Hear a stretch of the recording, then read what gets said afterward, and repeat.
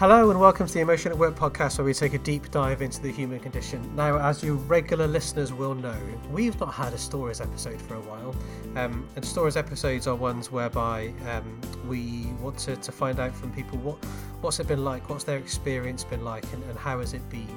And the last one we did actually was with me, so it was episode 41, which was me talking about my experience with chronic pain following my few rounds of surgery and stuff. But my guest today is someone that I am full of admiration for. And the overall kind of frame for this podcast then is about coping with uncontrollable change. Because what they've managed to achieve in the last kind of 6 to 9 months, just to achieve it in its own right would have been impressive. But to do it in the midst of everything that's been happening with coronavirus and COVID-19 and everything that's been happening in the world just blows my mind. So, without further ado, let's get our guest on the air. Welcome to the podcast, Dan Hone. Hi, Dan. Hello, how you doing? I'm good, thanks. How are you? Yeah, very good, thank you. Well, about as well as we can be. As well as you can be. Doing okay. Doing okay. And so for the audience's benefit, it's kind of, as we're recording this, we're in the middle of the second kind of lockdown in England. So that's so when we're saying as well as we can be, and that's one of the things that we want to talk about today in terms of the uncontrollable change side of things. Now, as per normal, then what I want to do is to open up with our unexpected yet innocuous question. So, Dan, my question for you today then is, what has been a good rainy day for you? Oh, good question. A good rainy day would, for me, it's got to be just time with my girls and family. So a rainy day, essentially, I tell you what, there'll be two aspects to it. Because of the business I'm running now, a rainy day is a day where it brings joy because of owning an indoor football centre. So from that sense, I'm going to get plenty of bookings and the phone's going to be ringing. But on another sense, it's that comfort of putting on a film, sitting down on the sofa and just having that, put my laptop away, put my phone away and just having that time with the girls and just being present with them. As we go throughout this discussion, that's one thing that's really prevalent to me. And I think that a real good rainy day is the time spent wrapped up, fire on, film on, probably a Bailey's on ice, and then just time with the girls. So I would never have put you down as a Bailey's person in all the conversations that we've had over time. No, I wouldn't know. So if you'd have said, well, what would be in Dan's hand, I would not have gone for Bailey's. Yeah, so I love a red wine. I'm quite into my gins, but yeah, that my go-to at the minute. My go-to is just a Bailey's, just on ice. That's it. I think that's my the Irish kind of. I'm marrying an Irish wife and having that Irish tendencies. I love it. So I can kind of take or leave a Bailey's. I don't mind the odd one now and again, but I couldn't drink. It wouldn't be a go-to for me. Whereas my wife Anne, she absolutely loves it, especially in the winter months. She'll just happily. So what's your go-to? On a rainy day, it would probably be a beer. I think it would be a beer. Yeah. So one of my favourite ones at the moment is partly because of the name. It's called Piston Broke. But it's piston as in like a piston that you would get in a car or like in an engine rather than pissed and. But I love the play on words of Piston Broke. So that's one of my favorite, and it's local. It's local as well. So it also kind of supports the local economy stuff as well, which is a good thing for me. So yeah, definitely. Yeah, but no, I think I'd go a beer, maybe a gin, especially a slow gin. Oh yeah, my nan used to make slow gin, the best slow gin, unbelievable. I've made my own gin. I did like Ange and I did like a citrusy one. But I've never. And it was all right, but it wasn't as nice as I think it could have been. So maybe slow gin is a bit simpler to make. Maybe I should try a slow gin next time. Yeah, definitely. All right. So you mentioned in the introduction there then that you own and run an indoor football centre. So and so and that, I guess, is the backdrop to what we want to talk about. So part of the reason I really wanted to record this podcast with you now is because when I look around on social media and I talk to people in my network, there are a lot of people that are struggling from a work perspective. Whether that be they're going through redundancy, they could be on furlough, and what I'm seeing then is people thinking, well, actually, is there something I can do? Whether can I run my own business? Can I be an entrepreneur in that way? And that's something that you've been doing, and you've done it whilst everything has kind of been happening with COVID at the same time. So should we kind of go back in time a little bit then, if that's all right? So can we go back in time, say, I don't know, January this year, when we were hearing that COVID existed, but we weren't thinking it was necessarily going to be a thing just yet, because it was kind of happening a long way away. And do you want to give us a summary of your, I guess, kind of 9 months, 11 months since then?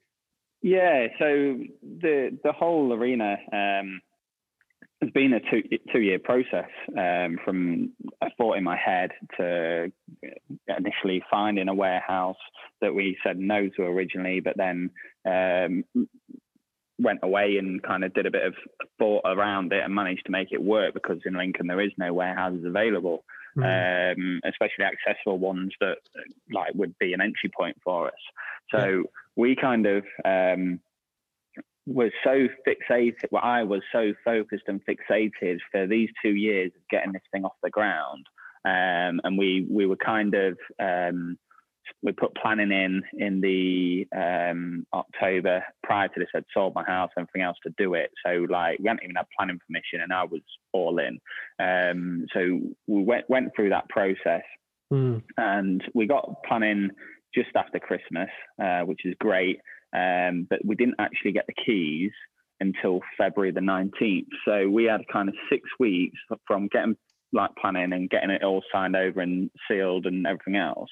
And even when I took over in February, it was kind of, we'll be okay. There were still large groups around, and we thought, as long as it stays groups of 10, we'll be fine. And even prior to that, sort of the December to February, probably my naivety, I didn't really think it was going to affect us. UK being an island, thought, we'll be all right. We're an island. Surely they'll just shut the borders, not let anyone in, and we'll just carry on about our daily business. And even if it does, it's going to be limited. Lincoln's quite rural. We'll be fine. We'll just crack on. And I don't know whether I was too far down the line in terms of, I can't stop this now. I'm committed. I've just got to go with it. But I don't even think that came into my mind. It was more, I've wanted to do this. I'm going to make it work, and this is how I'm going to force it through. So even when I got the keys, it was hell for leather, and we literally, there's a lot of alterations to the building. So I had pre-planned and teed everyone up. We literally got the keys 11:30 and had people in at 12 o'clock doing the steel work, and ripping their way through it. So it was literally, a lot of this has been luck and a bit of planning and judgment from my part, but I've kind of forced the issue with contractors and stuff. Managed to get the steel in, and then we literally, lockdown came, they announced it, and the people that are laying the pitches, they managed to get finished on the Friday, and then obviously went straight into lockdown. And these guys are traveling from Leicester. So we literally, from February the 19th to March the 11th, when it officially got locked down, we got all the steel in, we got all the pitches in, and we had a base to work from. So in that sense, it was kind of a month worth of getting as much done as we can. And then lockdown came, and I didn't really know how it would unravel, how long it'd take. But for me, it was just a case of, well, I know what I'm doing, I'll just get it done. Because we'd hoping to open in April. So and we ended up opening August the 1st. Okay. So in sense of that, it was kind of yeah, it's a scary time really, because we quickly figured out the government grants and everything else were coming out. We weren't eligible because we weren't open, even though Kicks, my coaching company, was trading, and we are moving into this. The council just said, no, you weren't trading. Open the doors to the public from 11th of March. You're not eligible. So it was like, oh, okay. Well, I've still got thousands of pounds I need to spend, and I don't know when I'm going to be able to open. How do I deal with that? So yeah, it was a strange time, but yeah, my naivety was probably my biggest strength at that point, and I probably didn't realize it. That's an interesting frame. My naivety was my biggest strength at that time.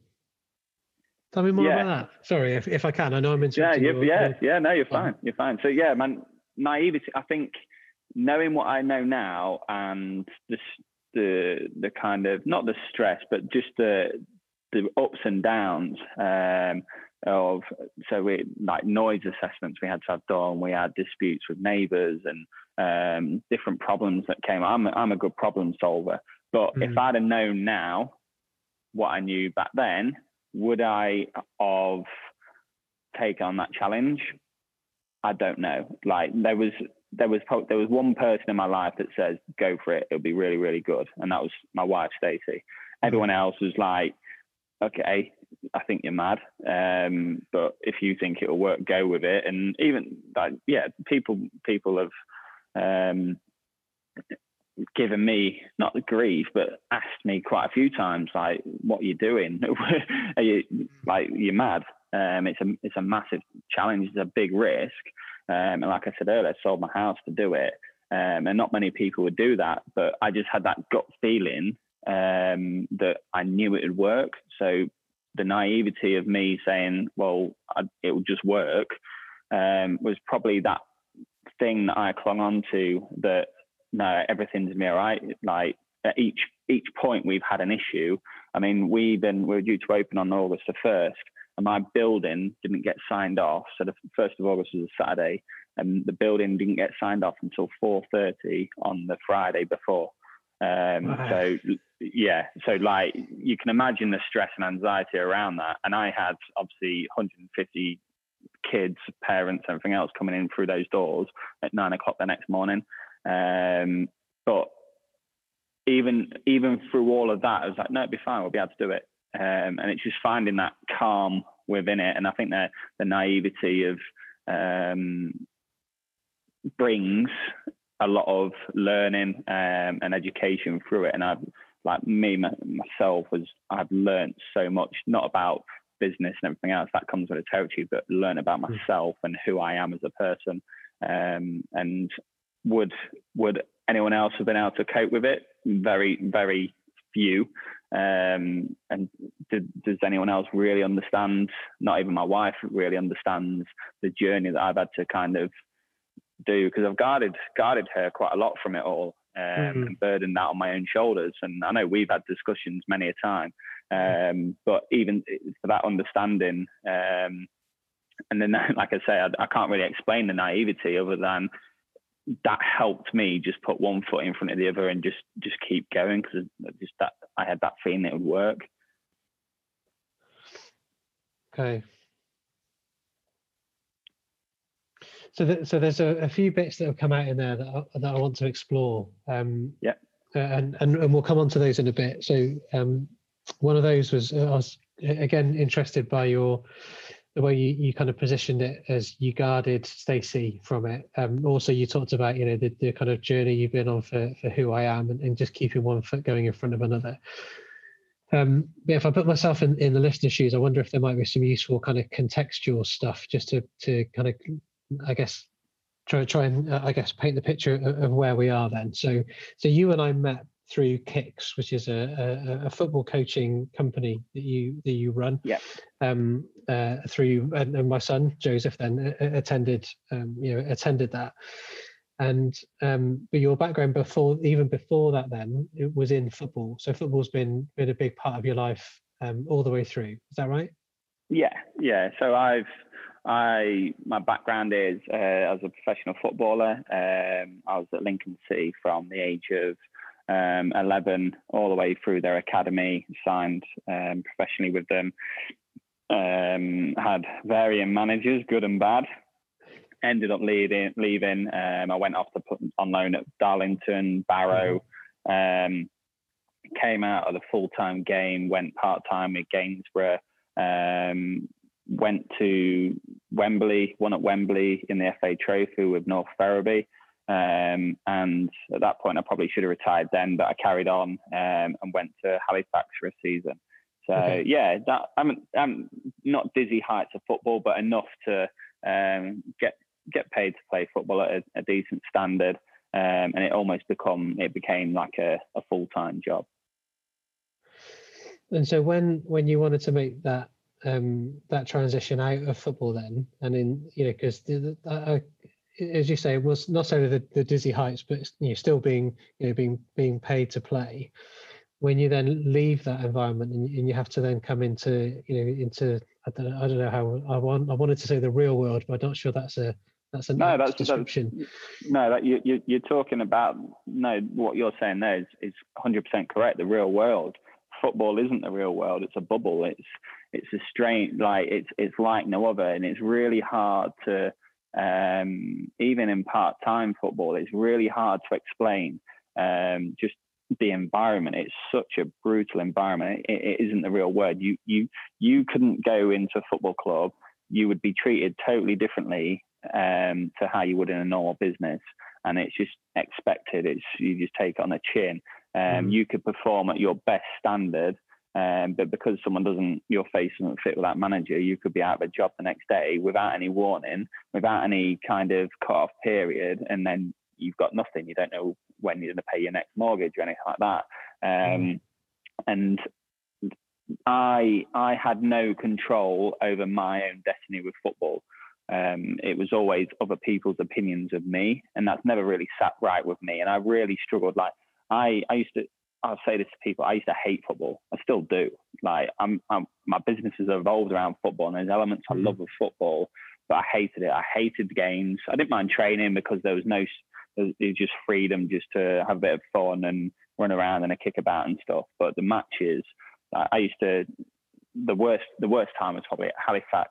And I used to coach in the morning, 9 till whatever time I had to leave, drive in my van wherever I needed to be in the country to play a football match. You get out, you'd be tired, you'd driven a couple of hours, and you had to just go out and perform.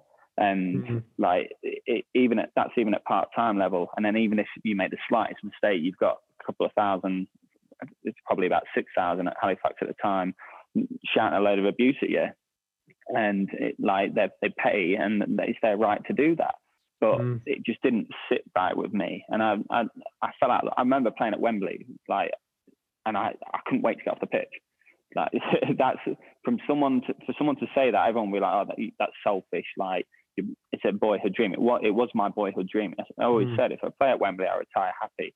But from my point of view, I just couldn't wait to get off that pitch. The fear around not winning, or making a mistake, I didn't know how to deal with my emotions at that time.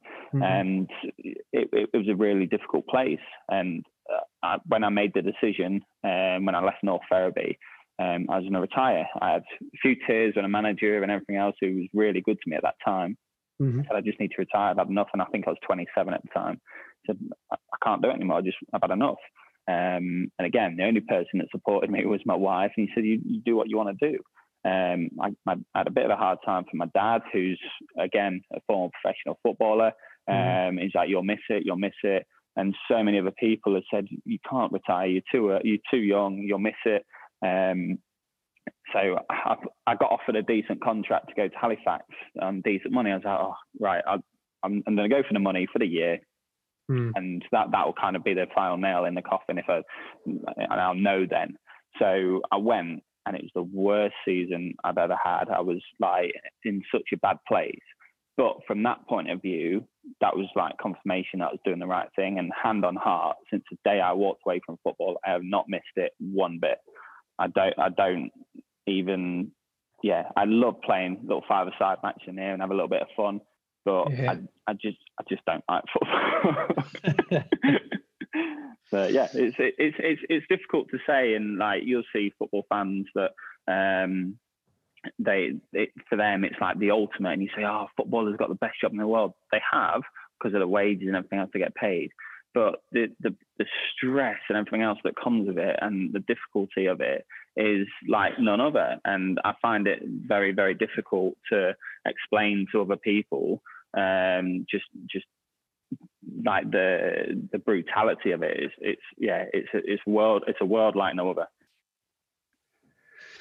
And at the risk of making I'm going to risk making a link where one doesn't exist now, and you by all means you can say no, Phil. You're chatting out your backside. Yeah.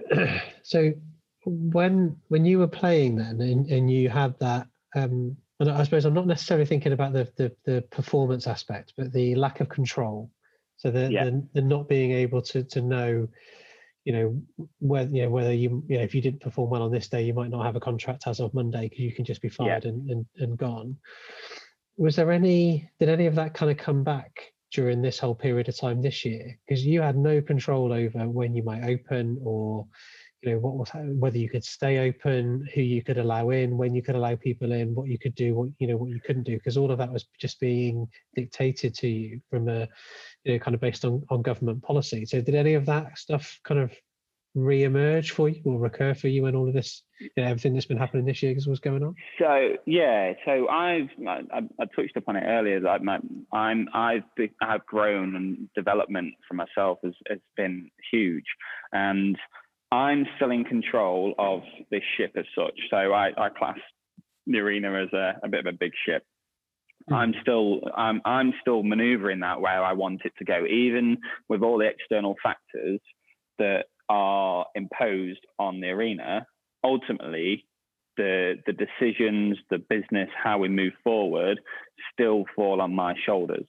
So external factors, I've learned to hold my emotions out in front of me rather than being caught up within the business. Like I can see my emotions in front of me and deal with them at that point.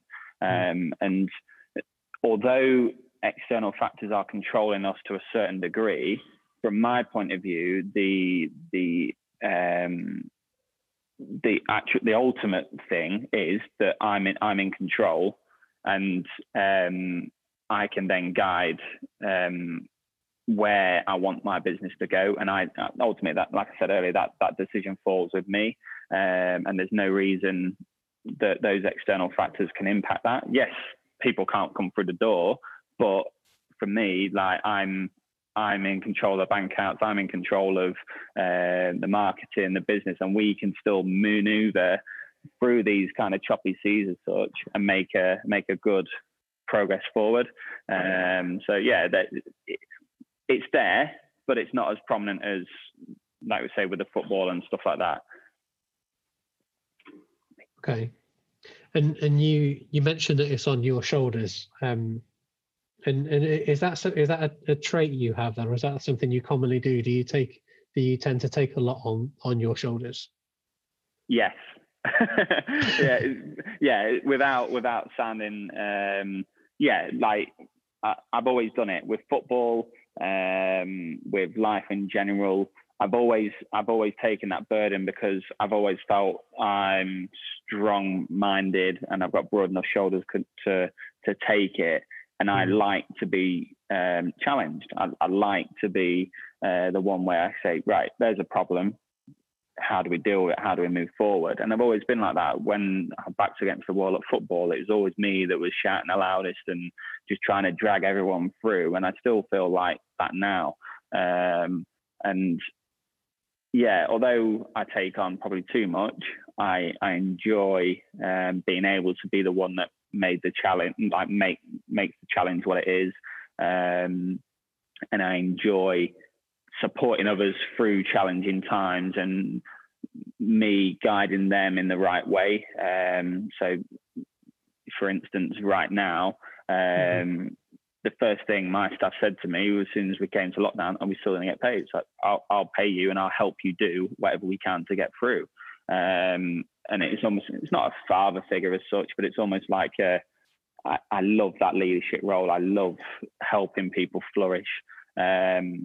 in my old job, and I blame you for this, but I've got coaches that used to work for me that have gone off to Mexico, gone off to Florida, gone off to Australia, Gibraltar. Like we're without really wanting to be, I've become a coaching company that is an international coaching company because of how I feel like I led those guys and how I help them progress within themselves and challenge them to be better. So yeah,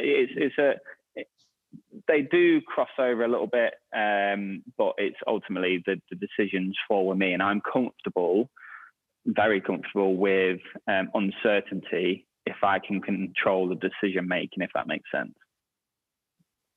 It does, yeah. And so that was going to be one of my questions that I was going to ask around kind of. So, what strategies do you use to help you then? So when you've had that, Actually, no, I don't want to ask that question yet. Sorry, I will come back to that question and ask in a minute. So, okay. One of the things that you said I've got a growing list of things I want to come back to. That's the trouble. One of the things one of the ways you described it just now was you said, I can see my emotions in front of me. And that was a really interesting way of describing it. So, I'd love to hear a bit more about that. What kind of, how have you, I suppose there's two aspects to it. One, how have you got to the point where you can do that? And then what do you do when you see those emotions in front of you then? So maybe let's start with the first one. So how have you got to that point where, go on. So it's been a journey. Like I probably learned this within the last year. And obviously a lot of things have been chucked at me along this journey. And I really struggled with it when the government announced the rule of 6. So we're doing really well. We just had 3 days of no restrictions. We're allowed 5-a-side in the arena, and then we just got the okay to do indoor football. And then they announced 3 days later the rule of 6. And I really struggled at that point because I had such a high of getting indoor bit open just for it to be cut straight away. And that was the one point I really kind of had to really have that awareness around me of, right, my emotions are temporary at that point. And I love the business. I absolutely love being here. I love everything about the business and being within the business. But what I found myself in the early stages was I was really emotionally attached to the business, and I'd take things personally, or a business ebbs and flows and has waves, that I was riding that wave with it. So I was kind of up and down, up and down, up and down. Whereas as soon as I was like, hang on a minute, like I need to emotionally detach myself from the business and kind of have an overarching view above it. I quickly realized that my emotions couldn't be affected by the business, and I had to make sure I had that calm and composure. There's a word for it called equanimity, and I had to have that calmness and composure when all the noise and everything else is going on around me, that I can still make those clear-cut decisions and have that clarity of mind throughout. And just by having that awareness of me, how I'm feeling, me and my wife have kind of got a bit of a thing now where we just say, how are you? And we just know what that means. It's not just how are you, how's your day? It's how are you? How's your day going? Or how are you feeling? And that just helps you just reflect and understand yourself and your emotions. And just by detaching them and say, okay, that's what's happening. That's how I'm kind of feeling now. But how can I work through that? And seeing it, kind of holding it, almost visioning it that I'm holding my emotions out in my hands in front of me. How do they look? How can I cope with them? And how can I move them forward? Because ultimately, like your emotions are never constant, and you've taught me this over the last few years, that they're constantly changing, and they never stay around. So you might feel great one minute, but you'll feel rubbish because of an external something happening an hour later. And it's how do you kind of try to keep yourself on that even keel at all times. And that's the best way I've found, trying to detach myself as much as possible. Now that comes at a risk of being a little bit cold-hearted, especially with the transition of family and business. And that's something I'm still learning, but ultimately it kind of works at home as well, but that you just have to be a bit softer approach of it. Okay. So that kind of merging of me and my business is something that it's, I guess, similarly as a business owner, is something that I've also struggled with over the years. And if the business isn't performing, then I have failed. There's no kind of almost no recognition of what else might be happening around it in terms of whether it be about where the economy's at or any of those things. If the business fails, I failed, and that kind of bringing the two things together is something that I've also worked with a lot over the years. And there's still one thing that gets me, which is the phrase of "a bird in the hand is worth two in the bush," and it's something that I really, really struggle to let go of, which is the idea that there's kind of there's easy to get low level revenue in the hand. So there's kind of like half of what you could get of what could be in the bush. Yeah. There's double it in the bush, and if you got that, then that's better. Yeah. And for a long time, I've always gone for the bird in the hand. I'm like, well, that's there. It's not guaranteed necessarily, but it's in my hand and I've got it. Whereas if I go chasing after that stuff over there, then it's harder to get. And even now, what am I, 9 years into running a business? It's still something that I have to kind of consciously grab myself with, to go, hang on, are you saying yes to that because that's the right thing to do and that's the right thing for the business and that's the right thing for where you want to take the business, or are you saying yes to that because it's a bird in the hand? And I still, when I reflect on stuff after, normally it's about I say 3 weeks. I don't know if that's an actual term. Anyway, at some point after I've said yes, I'll then sit there and I put my head in my hands and go, why on earth did I say yes to this?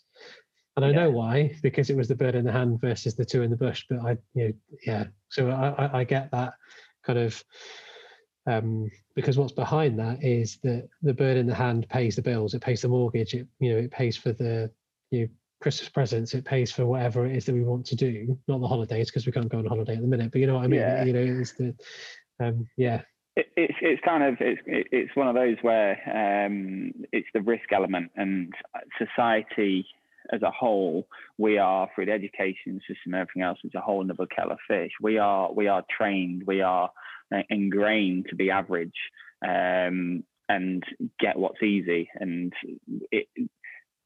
especially with social media in these day and ages, it's kind of that instant gratification of where we're at in the world, and sometimes taking that risk and putting yourself through that turmoil. They always say that good things come when they're hard. Like it's always better when you challenge and you have to work hard for it. You're more grateful for it. Richard Branson had a brilliant quote, and I've read a few of his books and stuff like that, but he just said, if you don't know how to do it, say yes and learn how to do it later. Which is kind of like me at the minute. If you said to me at the start of this journey, do you know how to run a coaching company? No, but I'm going to learn. I like the idea of it. Do you know how to open up an arena? No, but I'm going to learn how to do it. And it's just always challenging yourself to a life of learning as such, as opposed to just bundling along and just being average and okay. For some that's happy. People are happy there and they're content. But for me, my personality is I like to be challenged. I want more all the time. Just to help me grow and learn. So the other overlap you talked about then was the kind of overlap of family and business. So how has that been? Because you mentioned, so there's a few things you mentioned then. So you talked about how you guarded Stacey, but you also talked about how that overlap of family and business can be tricky. So how I don't know what question I want to ask, I suppose. Yeah, how have the last 6 months or so then impacted your home life? Yeah, so massively. There's one key piece to this. and this comes from my footballing time again. When I was part-time, I was a dry liner as well, which is plasterboard and stuff, and had my own gang of lads. I was doing the coaching company and playing football. And I had my first little girl, Evelyn, who's 3 now. She was 6 weeks old at the time. And I came home, picked her up, and she cried at me like she didn't know me, and because I was doing like 90-hour weeks. And I was like, right, enough's enough. I'm not going to do this. So I quit football, quit dry lining, just focused on the coaching. So that's what I enjoyed.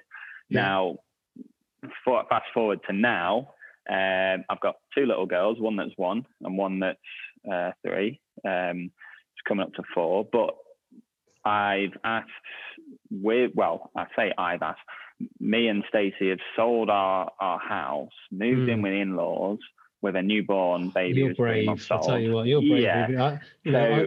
My in-laws can occasionally listen to this podcast. I hope they don't hear this, but oh my goodness, you are brave. I wouldn't live in the But that was the sacrifice we had to make, and we didn't realize just how much we would have to sacrifice until now. And obviously the pandemic has caused that a little bit more, because I've been unable to employ another person that would relieve my time. So since we opened in August, since lockdown, I've been at the building every day. Pretty much built this building by myself with what we put in it and stuff like that. Then obviously we opened up. I had no staff, so I was working all the hours just to open and everything else. We then opened up fully in terms of the football pitch and stuff like that. I had 1 member of staff, so she was doing the days, I was doing the nights. We managed to employ 1 more guy in Cameron, who's been an absolute breath of fresh air.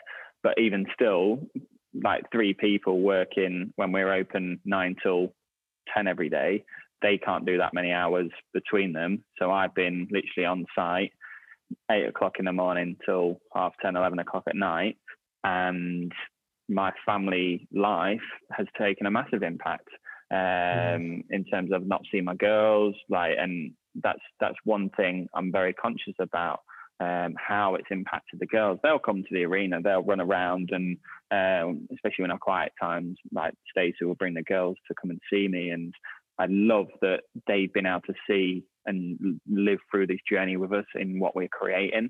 And I hope that instills something in them about my work ethic and what's pretty much achievable. I know they're still young, but they're in and around this all the time. But yeah, there's been a lot of tears on my part. Stacey totally understands, and she'll wait up for me, even though I couldn't do what she's doing. Like, she's got it worse than me because she's got the 2 girls, and Evelyn goes to nursery 2 days a week. So she's a full-time mum, and that is hard, especially when I'm not around. She's got to do the cooking, the tea, bath, and everything else. And the girls are like, they're lively. They're not, they don't just sit there and do nothing. They're lively girls, bless them.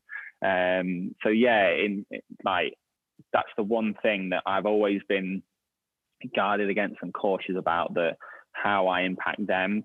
Long term, great. We hopefully this is building a life for them that they wouldn't have had otherwise. But right here and now, I probably struggle more than they do, because I'm conscious of it, I'm aware of it, and I kind of live and breathe, and I miss them. And it's got to the point just before lockdown where I could have a Monday morning off.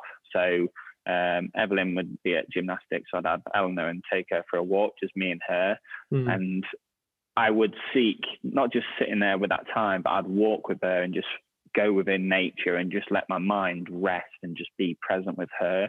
And then obviously I'd take Evelyn swimming on a Tuesday afternoon, so I'd have that one-to-one time with her as well. And they were literally, that was all the time I had. A couple of hours on a Monday morning and a couple of hours on a Tuesday where I'd see them, and I might be able to nip in and see them here and there. But that's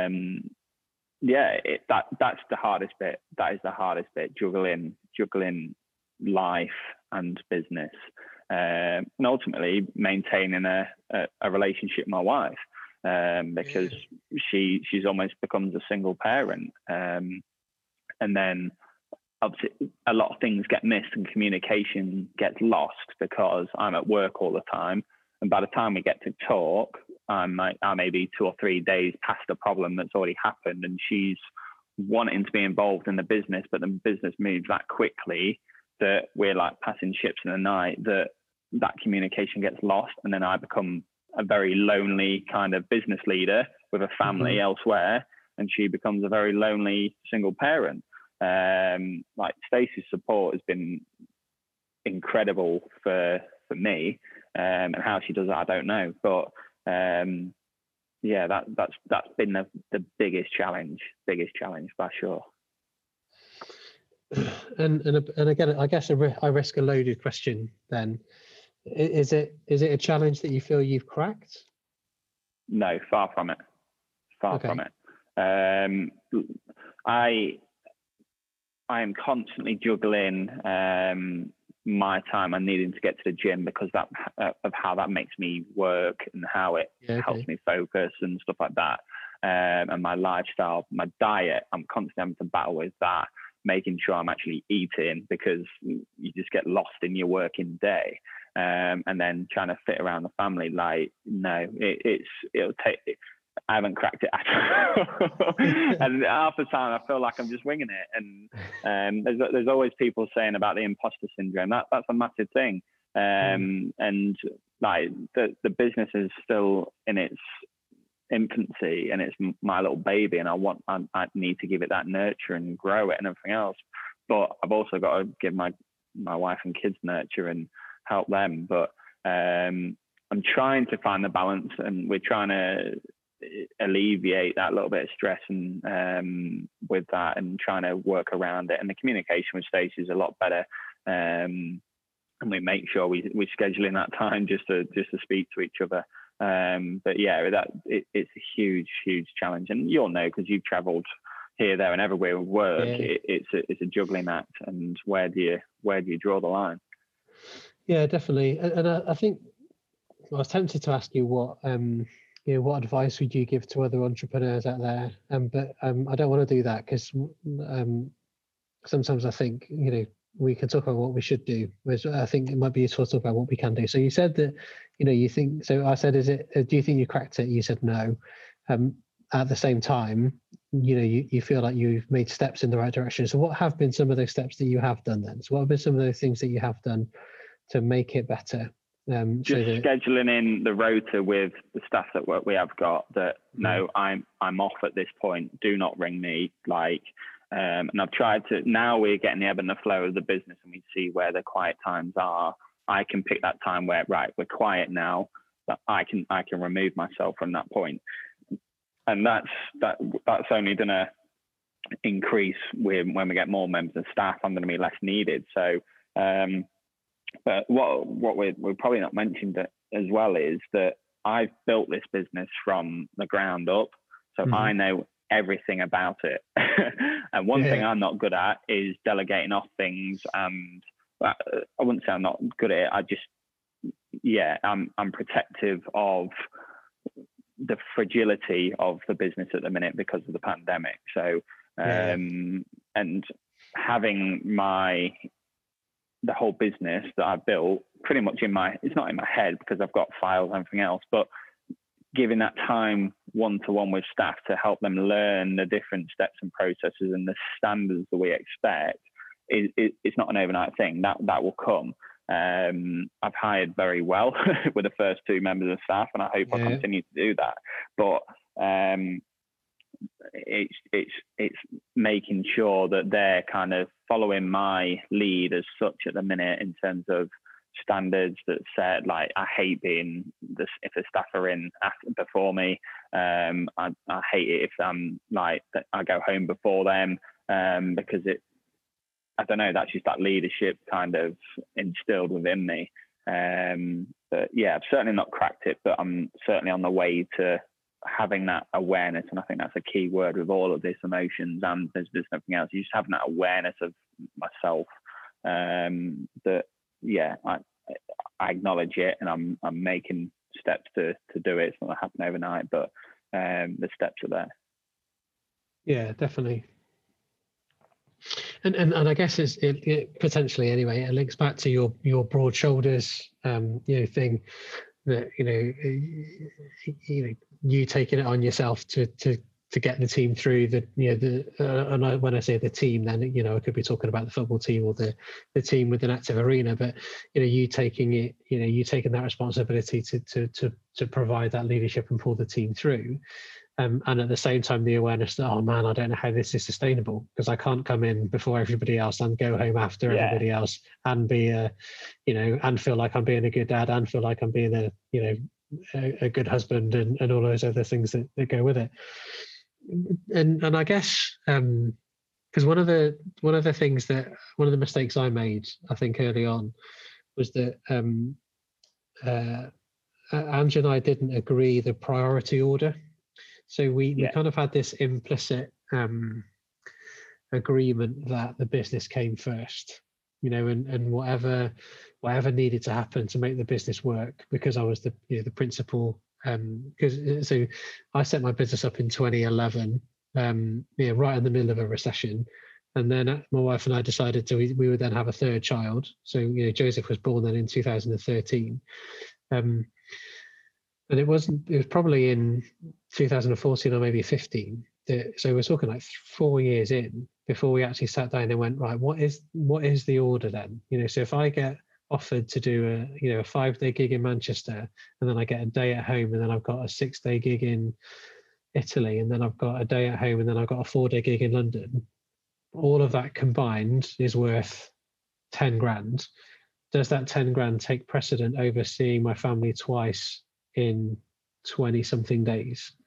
Yeah. And it was only through those conversations that we agreed like what the threshold was where we would say no. And that was really, it was hard to get to and hard to navigate, because sometimes something would come in that would break the rules, like it would mean being away for more than 2 weeks in a row, or it would mean that not being home, or whatever the rule, I can't remember what exactly they were that we said at the time. Yeah. But we would then go, oh yeah, but there's this money, there's that money over there you could get. And so that, but having that explicit conversation rather than it being just like an implicit thing between us was, I remember for us, was quite important.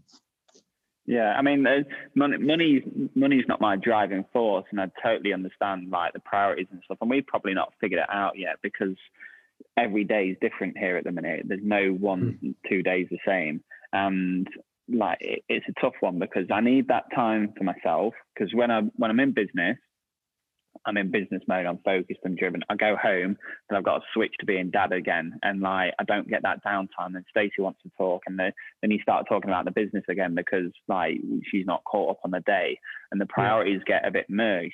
So I love to play golf, and a couple of times it was through lockdown, I was playing like once, twice a week, which is fine. Like I was doing my work and then just popping out of an evening or whatever.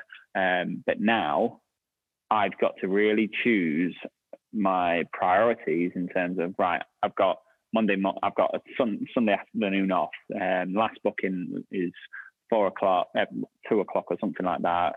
I can leave one of the members of staff here. I can go play golf, or I can go and spend my time with my family. But where the release within it is, there is no release for me, but yeah, it's really difficult to pick those moments. And like, I'll have my mates ring me saying, "Are we playing golf this weekend?" It's a real battle constantly to choose those priorities. And Stacey understands I need that time.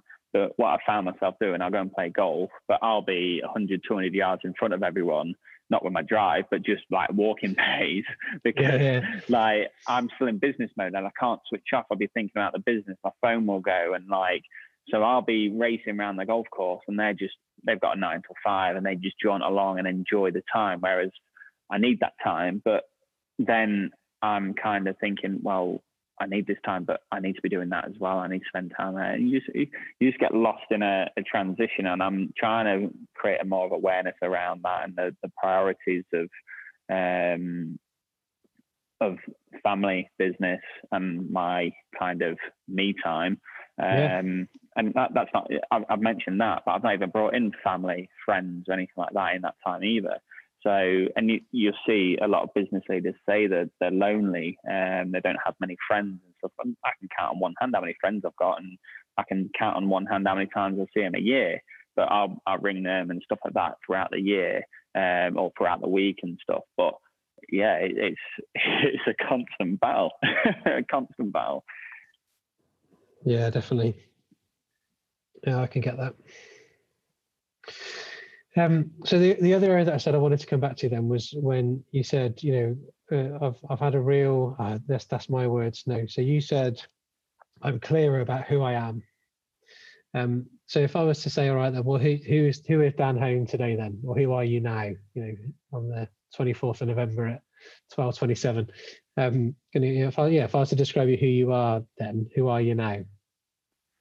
I'm a person that's driven,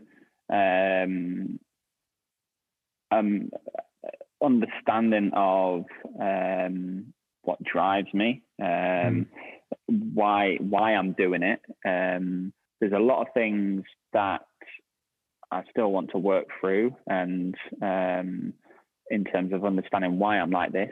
But I, at the age of 10, I think it was 10 or 11, I had meningitis. So I was literally an hour away from dying. And I think that's the trigger point for all of what I've done in life. Okay.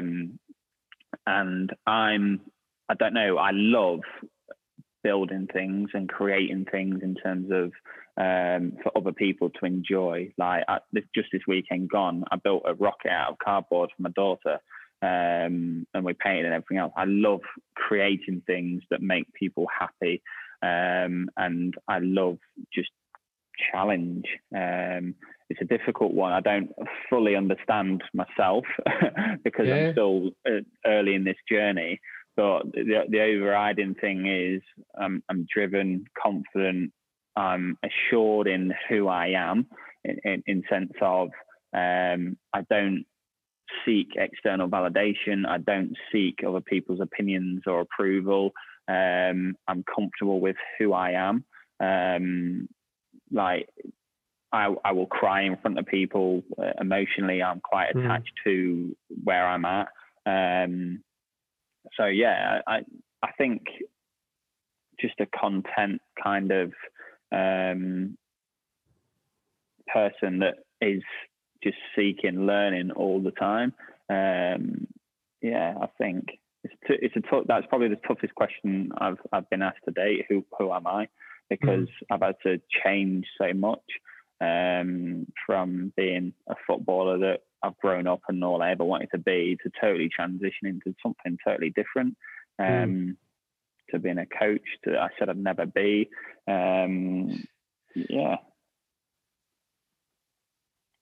Okay.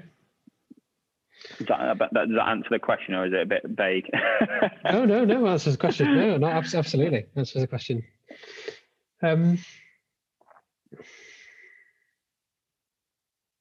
I suppose I'm thinking then. All right. So if I'm listening to this podcast then, and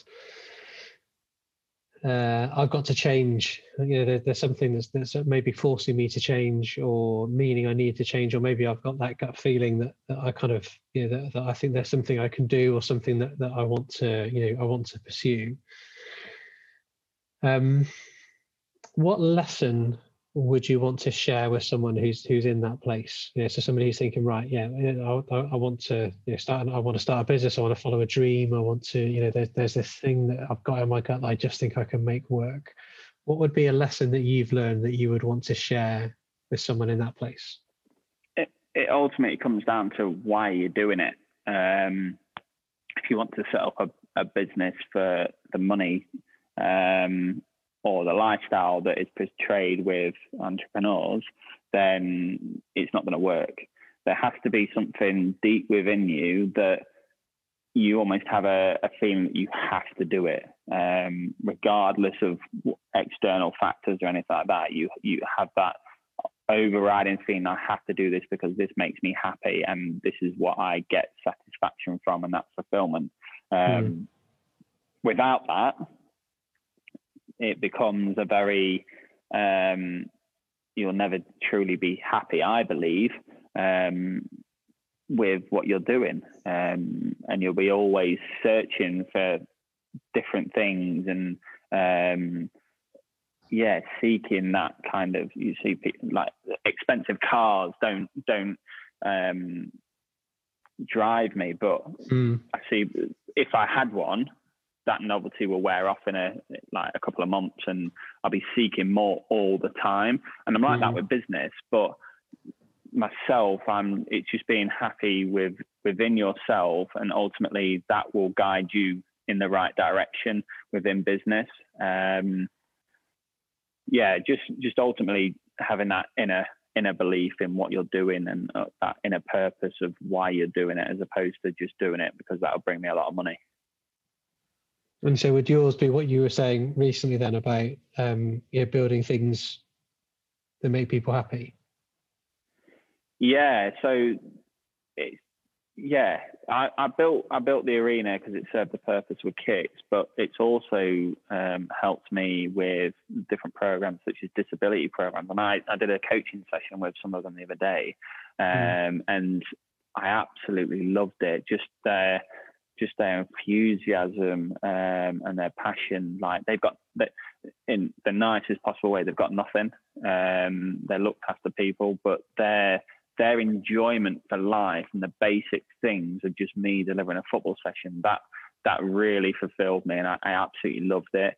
And it's almost, I've always called it, we're called Active Arena, but I want to be a community hub that supports all, whether that be 18-month-old kids that come for their first ever kick session to a 100-year-old bloke that wants to come and play indoor football, walk-in football.